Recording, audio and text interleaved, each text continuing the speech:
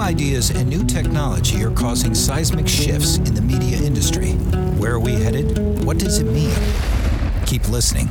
Media strategist Gabriella Mirabelli talks with the brightest minds in entertainment and business. Meet the innovators, the risk takers, and the disruptors on the front lines of change from Hollywood, Wall Street, Silicon Valley, and beyond. The future is coming to a screen near you. Are you ready? This is the Up Next podcast with Gabriella Mirabelli. Welcome to Up Next. I'm your host, Gabriella Mirabelli. My guest today is Professor Stefan Stremersch. Professor Stremersch is a global expert on marketing and innovation, bridging thought leadership and leading practice. He has worked at some of the world's leading business schools and research universities and is currently a professor at the Erasmus School of Economics. Thank you so much for joining us today. Happy to be here. The first Thursday of every month of our podcast, I interview an academic whose work has been published in the International Journal of Research and Marketing with the goal to connect marketing practitioners with the latest and greatest research-based thinking. This interview is going to be a bit different because we're not discussing the paper that you recently published, but rather our conversation is inspired by that paper. The paper focuses on how academics can generate great research ideas by applying the ideation practices that you've seen at some of the top companies around the world. As a researcher, marketing professor, and expert on innovation, you switch gears between academia and practice. For this conversation, I'd like to take that know-how and reimagine if instead of academics, you were giving advice to marketing practitioners and business entrepreneurs about what you've learned about making innovation work well. First, if you're able to share, can you give us a sampling of the kinds of companies you've worked with? Yeah, I'll be happy to.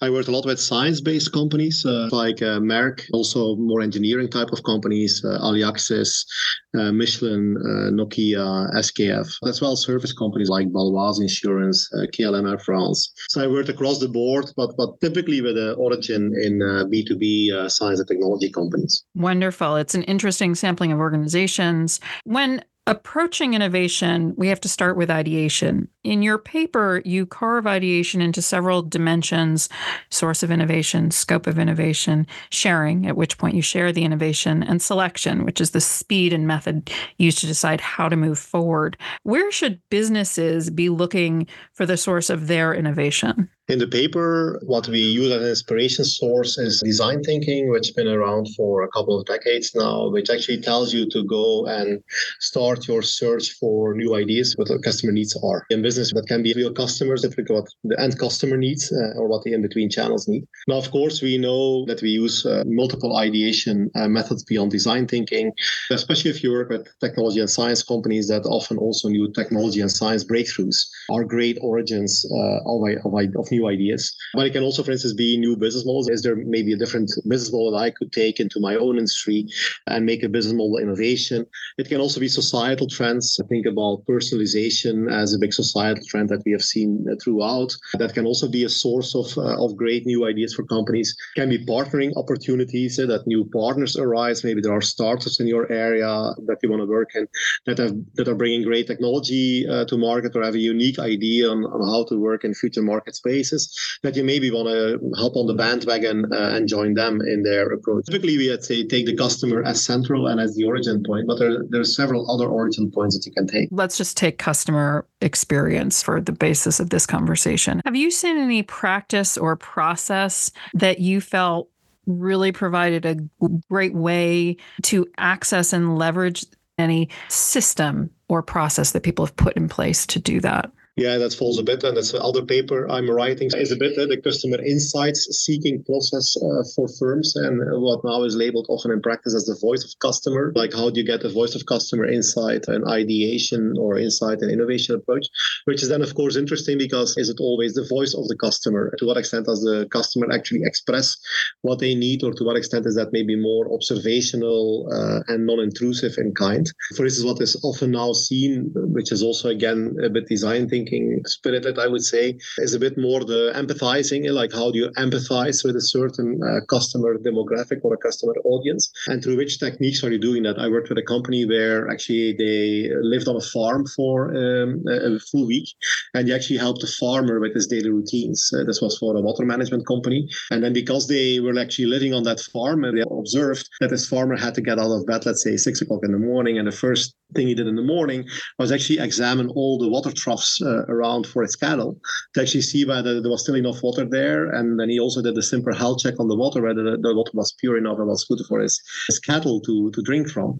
And of course, you wonder, like, if you're a water management company, that gives you the idea, could we actually get this tractor ride that the guy needs to take every single morning for an hour and a half around his land? Can we take that out? And can we just have the water quality and the water quantity remotely monitored, which they did. And that's a typical example of, let's say, how you could empathize with the customer, not necessarily interviewing the customer, but more observing them or living with them, which is a bit also in design thinking, the life, one day in the life of a customer. Can you really relive that? And so that's another way. So companies gauge this customer voice, I would say, in multiple ways, sometimes even without giving the customer a voice, but just looking at them and looking at how they behave. Well, right. And in some ways, that squares very nicely with Steve Jobs' famous quote that says it's really hard to design products by focus groups.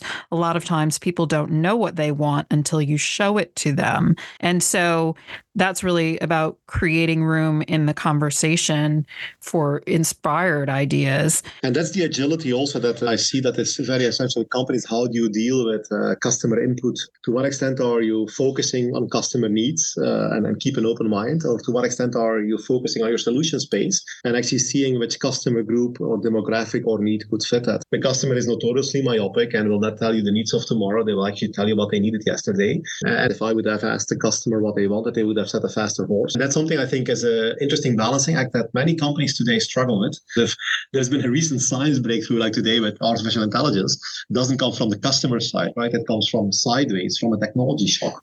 Mm-hmm. So you may want to keep it all open and you may want to wonder at which phase does it really make sense to go in which level of detail to ask the customer, right? Right. If we think about the scope for ideation, what kinds of limits, if any, do you think should be brought into the ideation conversation and why? How wide open should it be? That's a good question. What people have shown in ideation literature is that the best way to proceed is to have a couple of domains to have ideation in, so not just to have one, because the presence of multiple, like 2 or 3 ideation domains, also allow people to change mindset in a way and actually jump across these things so it doesn't get fixated too much. But it has also been shown to give people inspiration in several domains, let's say, is a good thing, and it's better than just doing a very open-minded ideation because it's a bit of a blank page type of thing. Like if I ask you to write an article and I don't give you any other briefing, you're sitting there in front, and probably you're a good writer, so that's for you it comes natural. But many people would sit there with a blank page and would not know what to write. Right. Like typical writers struggle with is the blank page. Now, if I give you already some inspiration in several domains, it just kicks in it kicks off your brain processes to actually ideate. And the agility to have over multiple domains also keeps it very agile and allows your mind also to drift. Right. And there is some literature on that. There's some debate also, like the systemic inventive thinking, I think, of my dear friends like Jacob Goldenberg has pioneered it, which really advocates to do more inside the box ideation and not outside the box ideation. So that would be probably more focused on limiting the search space and limiting it to a precise challenge. And there's other literature that says you need to give people a challenge that is more spread over domains to keep this agility going. At least the literature seems to agree on one thing, is to just give an open playing field and not to do any demarcation of the playing field is probably not a very good idea. In the paper, you mention dark horsing in the context of research design, which I think can be interestingly applied to scope. Can you explain for listeners who may not understand what that is, what the idea is, and why it might be useful? Yeah, this is something that popped up in my consulting practice. So actually, there's, as far as I know, no real theory behind it. It's not really a scholarly thing. It's kind of interesting because it comes from the horse races. It says that the white horse is what everybody thinks that will be the winning horse. And that probably has something like, if you put 3 bucks on the horse as an input and it wins, you maybe get 3.5 back. So it's kind of almost like a certain win, or it's a very easy horse to pick. And then there is the dark horse that actually nobody thinks will win, and that is like 1 to 100 for a bet if you would win, and that actually sometimes wins. So it's a bit an unexpected race winner.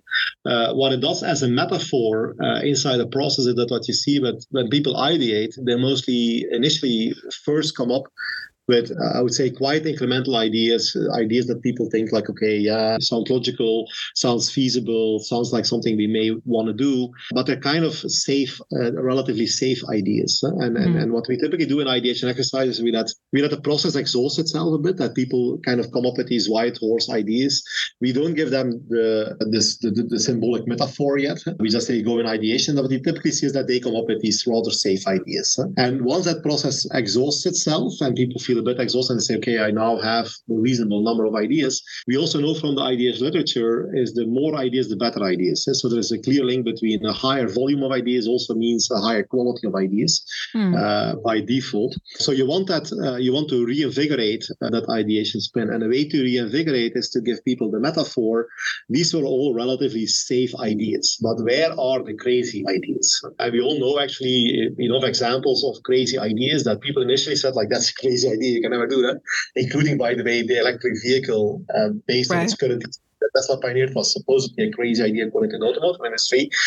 But in the end worked. So we harvest these. And what that does is to give people that metaphor, let's say, give us now the crazy ideas, give us the dark horses, give us the things that probably you won't win and stand a very small chance of succeeding, but are kind of maybe they could succeed, right? And that gives people, let's say, the psychological license to start to suggest ideas that are really off in a way, and that otherwise people may not raise because they may be ridiculed for raising an idea like that.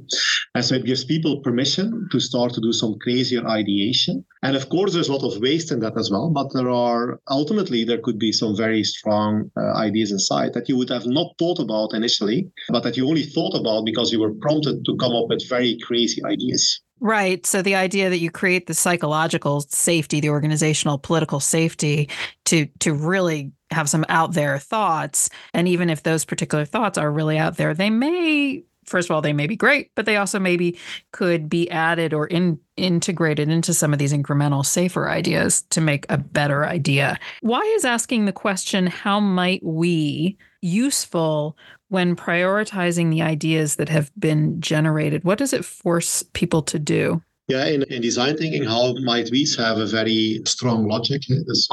It's a very open question. So there's no prior on a certain method of solving something. So the how question is completely open. The might is also a tense in English that allows a lot of elaboration. How might we? It doesn't say how should we, how can we, it's how might. So it's pretty open-minded also again.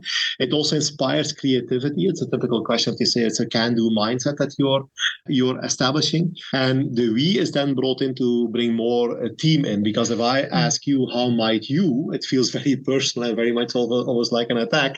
If I need to say how might I, it's really like, okay, I need to do it all myself. So we is a safer form exactly again.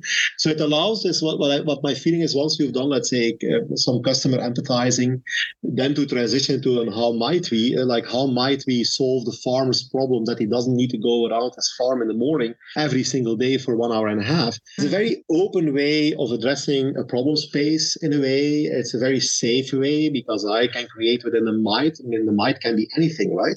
Because it's just a might, right? And the we is like, okay, we, whoever we is, could do something like that. So it keeps it quite open. And so it is a very, I think, in creativity of suggesting more ideas, it's just a very open way of suggesting to open up that space, I guess. Right. One of the tools that you developed and mentioned in the paper was an idea napkin. What is an idea napkin, and what is the benefit to framing it that way?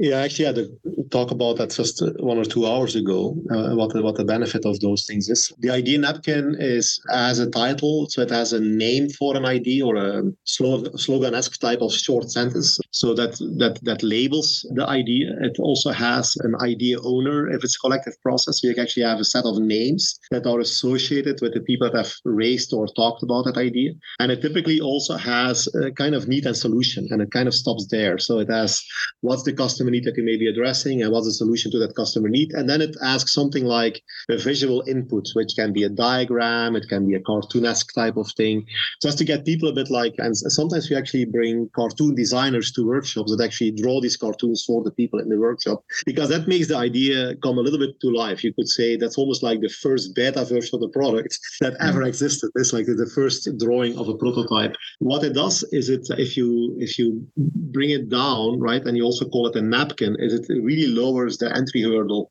If you think about stage gate process, for instance, and people need to submit an idea in a first phase, you can ask a lot of things from people, but the more you ask, the fewer ideas you'll get submitted, right? So the only thing that you need to do is you need to get enough information to actually be able to log an idea, but you need to have as little as possible to actually get that idea in the funnel in one way or the other, because then you can start to process it. Whatever is not submitted in a funnel cannot be processed, right? And that's what makes it nice. Also, the fact that you have an equal approach for all the ideas, that all the ideas in the funnel, let's say if you have a collective process and you go into a workshop with 20 or 30 people to stimulate ideas, and maybe you get out of the workshop with 50 to 100 of these napkins, you actually have all of them at the same level of sophistication. Even the idea, let's say, would have already, because that's what you also have, of course, if you do ideation, you always have reinventing the wheel from projects that are already undergoing. So you need to put these projects that are already further elaborated, you need to put them back in time, and you need to put them back at the elementary level, because these 50 to 100 ideas need to be scrutinized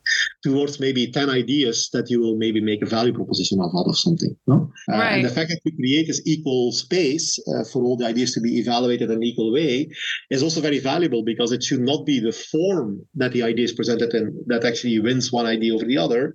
It should actually be the content of the idea and the quality of the idea. And therefore, you need to always bring them in a stage gating at the same level of development. I love that. And you mentioned that in the paper, not only from the idea napkin point, but almost like the decks people put together, that it shouldn't be because you've got a deck wizard putting together your idea that you win just because it's flash and bang, as opposed to the idea. I love the equal level setting. So what really shows is the idea itself. I had been thinking, the shortness, it feels a lot like an elevator pitch, when you've got a short period of time. But in some ways, the elevator pitch is the exact opposite, because it's when you've refined it all the way down to this very, you've nailed it. You've got all the details, but you're just nailing it to this very small, it's almost like they're opposite ends of the spectrum. Now, your paper also advocates for earlier sharing of ideas. And it's risky in an academic setting because there's a risk of idea stealing. And in a corporate setting, there's sometimes political downside to sharing an idea too early. What level of sharing are you advocating here if you're talking in a business sense, setting aside academics? When should people in a business start sharing their ideas? Yeah, I think actually, to be honest, I think very early. And it's also what companies are doing. I'm not sure if companies are still in the spirit, or people within companies, to hide their idea because it may be stolen by somebody else in the company. It's also not very well tolerated anymore. And so because now companies have a lot of knowledge management systems where these ideas are actually archived actually from a very, very first part. Also, people find it very valuable for sharing because they can get feedback. So this is when we organize workshops with companies, what we often do, even if there are teams split up across domains, let's say, we have them visit each other's teams and actually go to, let's say, idea napkin walls to actually give feedback on each other's thing, because also the feedback on one idea of one person is the input of, let's say, a piece of chemistry in the other idea. So by giving feedback on an idea, you also get richer in the generation on your own ideas, because you have learned something from the feedback giving process, whatever that may be, and how ill-codified that is. So I feel that companies are actually doing the sharing much more and more. What they sometimes struggle with, I really talked to 2 companies actually today, is about the setting of templates. And that's more interesting in a way that many companies still don't constrain the templates yet enough, or did not engineer their templates not enough yet, by which you have this thing that cases are shared, but they're not on the same level playing field, let's say. That's a bit awkward. And that, of course, also limits sharing. So I think today there is There's already a lot of sharing, I think, but what is happening more and more is companies saying we need to somehow standardize a little bit the templates in each of the phases that we are sharing ideas with, that there is more like one common language, and especially because companies are consolidating, they're going through M&As, and all of these processes need to consolidate a bit. And that's where there is a little bit of effort, and that's also where the thing is a bit like you have this sharing of ideas in different templates, but where do you put which information constraint on an idea? What component needs to be in an idea in which phase? Because it's very easy to kill ideas if you put more information in them. It's very easy to also kill the spirit. So the more detail that you ask, you sometimes kill the energy, but you sometimes also kill the ideas that actually a lot of things are unanswered, a lot of things that you don't know, right? So how do you keep the ideas despite them having blanks and templates, right? Because not because you don't know certain things that you should kill the idea entirely. The skill to kill, learning when to let an idea go, not to grip onto it too tight. Can you talk a little bit about that here? Yeah, that you need to be able to kill an idea fast. That's not going to make it because that frees up resource to put on the other idea. And of course, what's happening a bit is like, how do you get an idea at a level that you know enough to either go forward with it or to kill it? Many ideas, they remain at a level of like, yeah, we don't know, we don't know, we didn't have a clear prioritization. And that's a bit what the lean startup movement has brought as an insight to many companies, which they're now implementing, is if an idea, let's say, it's clear what the idea is, can we then make clear for ourselves as a company what exactly is underlying the idea that is a fact, right? So what are market assumptions that are facts? Like, for instance, there are X number of businesses in industry Y. That's a fact, right? What are assumptions? And of these assumptions, which are the ones that are really key for us to check?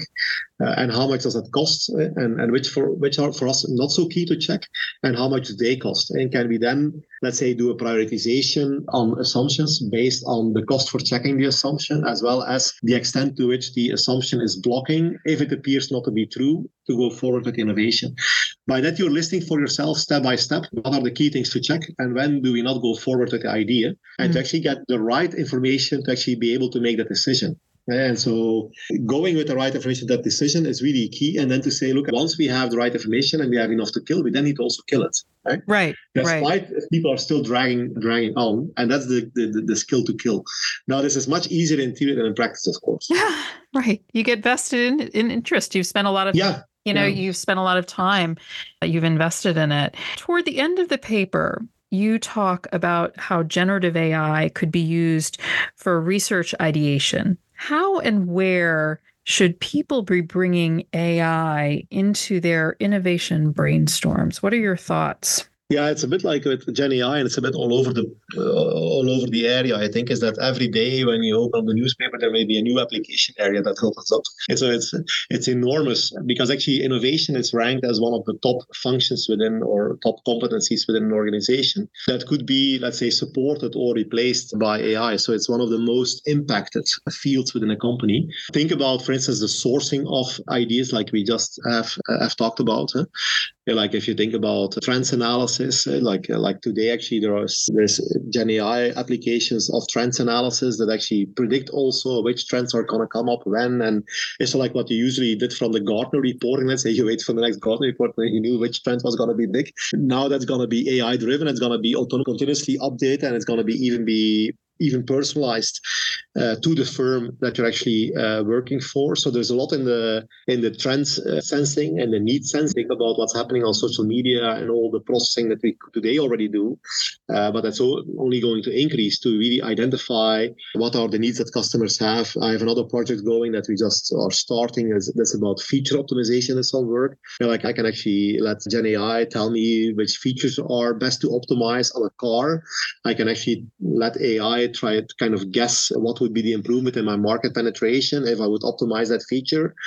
So these are kind of the applications that you see coming. And the question, of course, is how accurate they are and can we demonstrate their accuracy. But for instance, in that kind of sense, there is already some early proof that these synthetic market research tools, which means that actually doing market research through LLMs rather than through primary data gathering, that actually work reasonably well. Wow. There is work which could put the entire market research business out of business. I'm curious of your opinion as an expert. Do you think there's a risk of dulling human expertise that we lean on this? And obviously, Gen AI can do a lot of innovation. Do you think it can invent? Innovation versus invention. There's a lot of things evolving there. With a large language model, you can have more ideas than a human can have, of course, because it's much faster. But what they also find is that the quality of the idea in terms of the market potential, as judged by experts, is higher with the Gen AI ideation than with the human ideation, but it's less novel. So the user has so less novel, right? Of course. But the question: what do businesses want? Do they want to optimize novelty, or do they want to optimize business potential? And so probably business potential. And so there's a lot of work in this ideation coming. Actually, the platform Mural, which is like this collaborative online platform where you can put these sticky notes, they had an ideation approach where they say put an idea on one of these post-it notes, and then you could just ask Mural, according to an LLM, to just generate 10 more of those.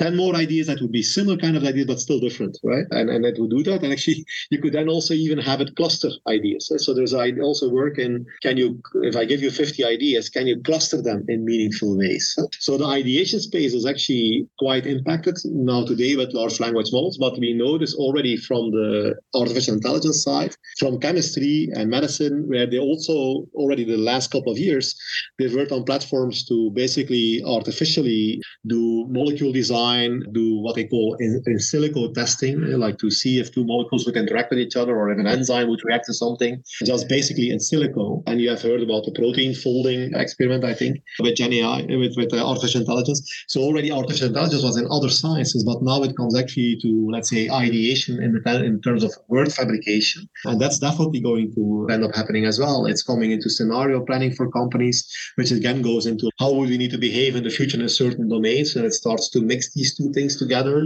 So it's gonna be extremely impactful. Well, and the last question, and you sort of hinted a little bit at it in terms of less novelty versus more novelty. If you are in a company and you are thinking about innovation, do consumers prefer less novelty, or how do they react to innovations? But this is one of the things that I always say in my class. For the consumer, no innovation is perfect. It's like, if you look at when a consumer frames a new experience as an innovation, it's often to talk about problems. They're like, it doesn't fit their behavior, they need to change themselves, they don't understand it, it's too complex. And that's actually what goes back to Everett Rogers' five determinants of innovation speed, which is usefulness, complexity, compatibility, trial, and observability. So you see, typically when you have an innovation that comes to market and it's really coded by the consumer or the customer as, wow, that's really innovative, it's not always a positive thing. So the customer actually doesn't want to change their behavior, and many innovations ask you to change your behavior. So I'm always saying the best innovation is no innovation at all, that the customer can just adopt without adapting any of his behaviors. Oh, interesting. That is so good. I love that. And I think that's a great thing for people to think about. And we have raced through all our time. Thank you so much for sharing this. I clearly have lots of other questions, and we have other topics we could talk about, because innovation and inventions, it's such a great topic. Thank you for your time. Thank you for having me. It was a pleasure. We reached the end of another episode of Up Next. I'd like to close by thanking my production team at Up Next, my friend Rob Naughton, the voice artist who recorded our open, and of course, all of you, the members of our audience. Thank you. I'll be talking to you again next time, right here on Up Next.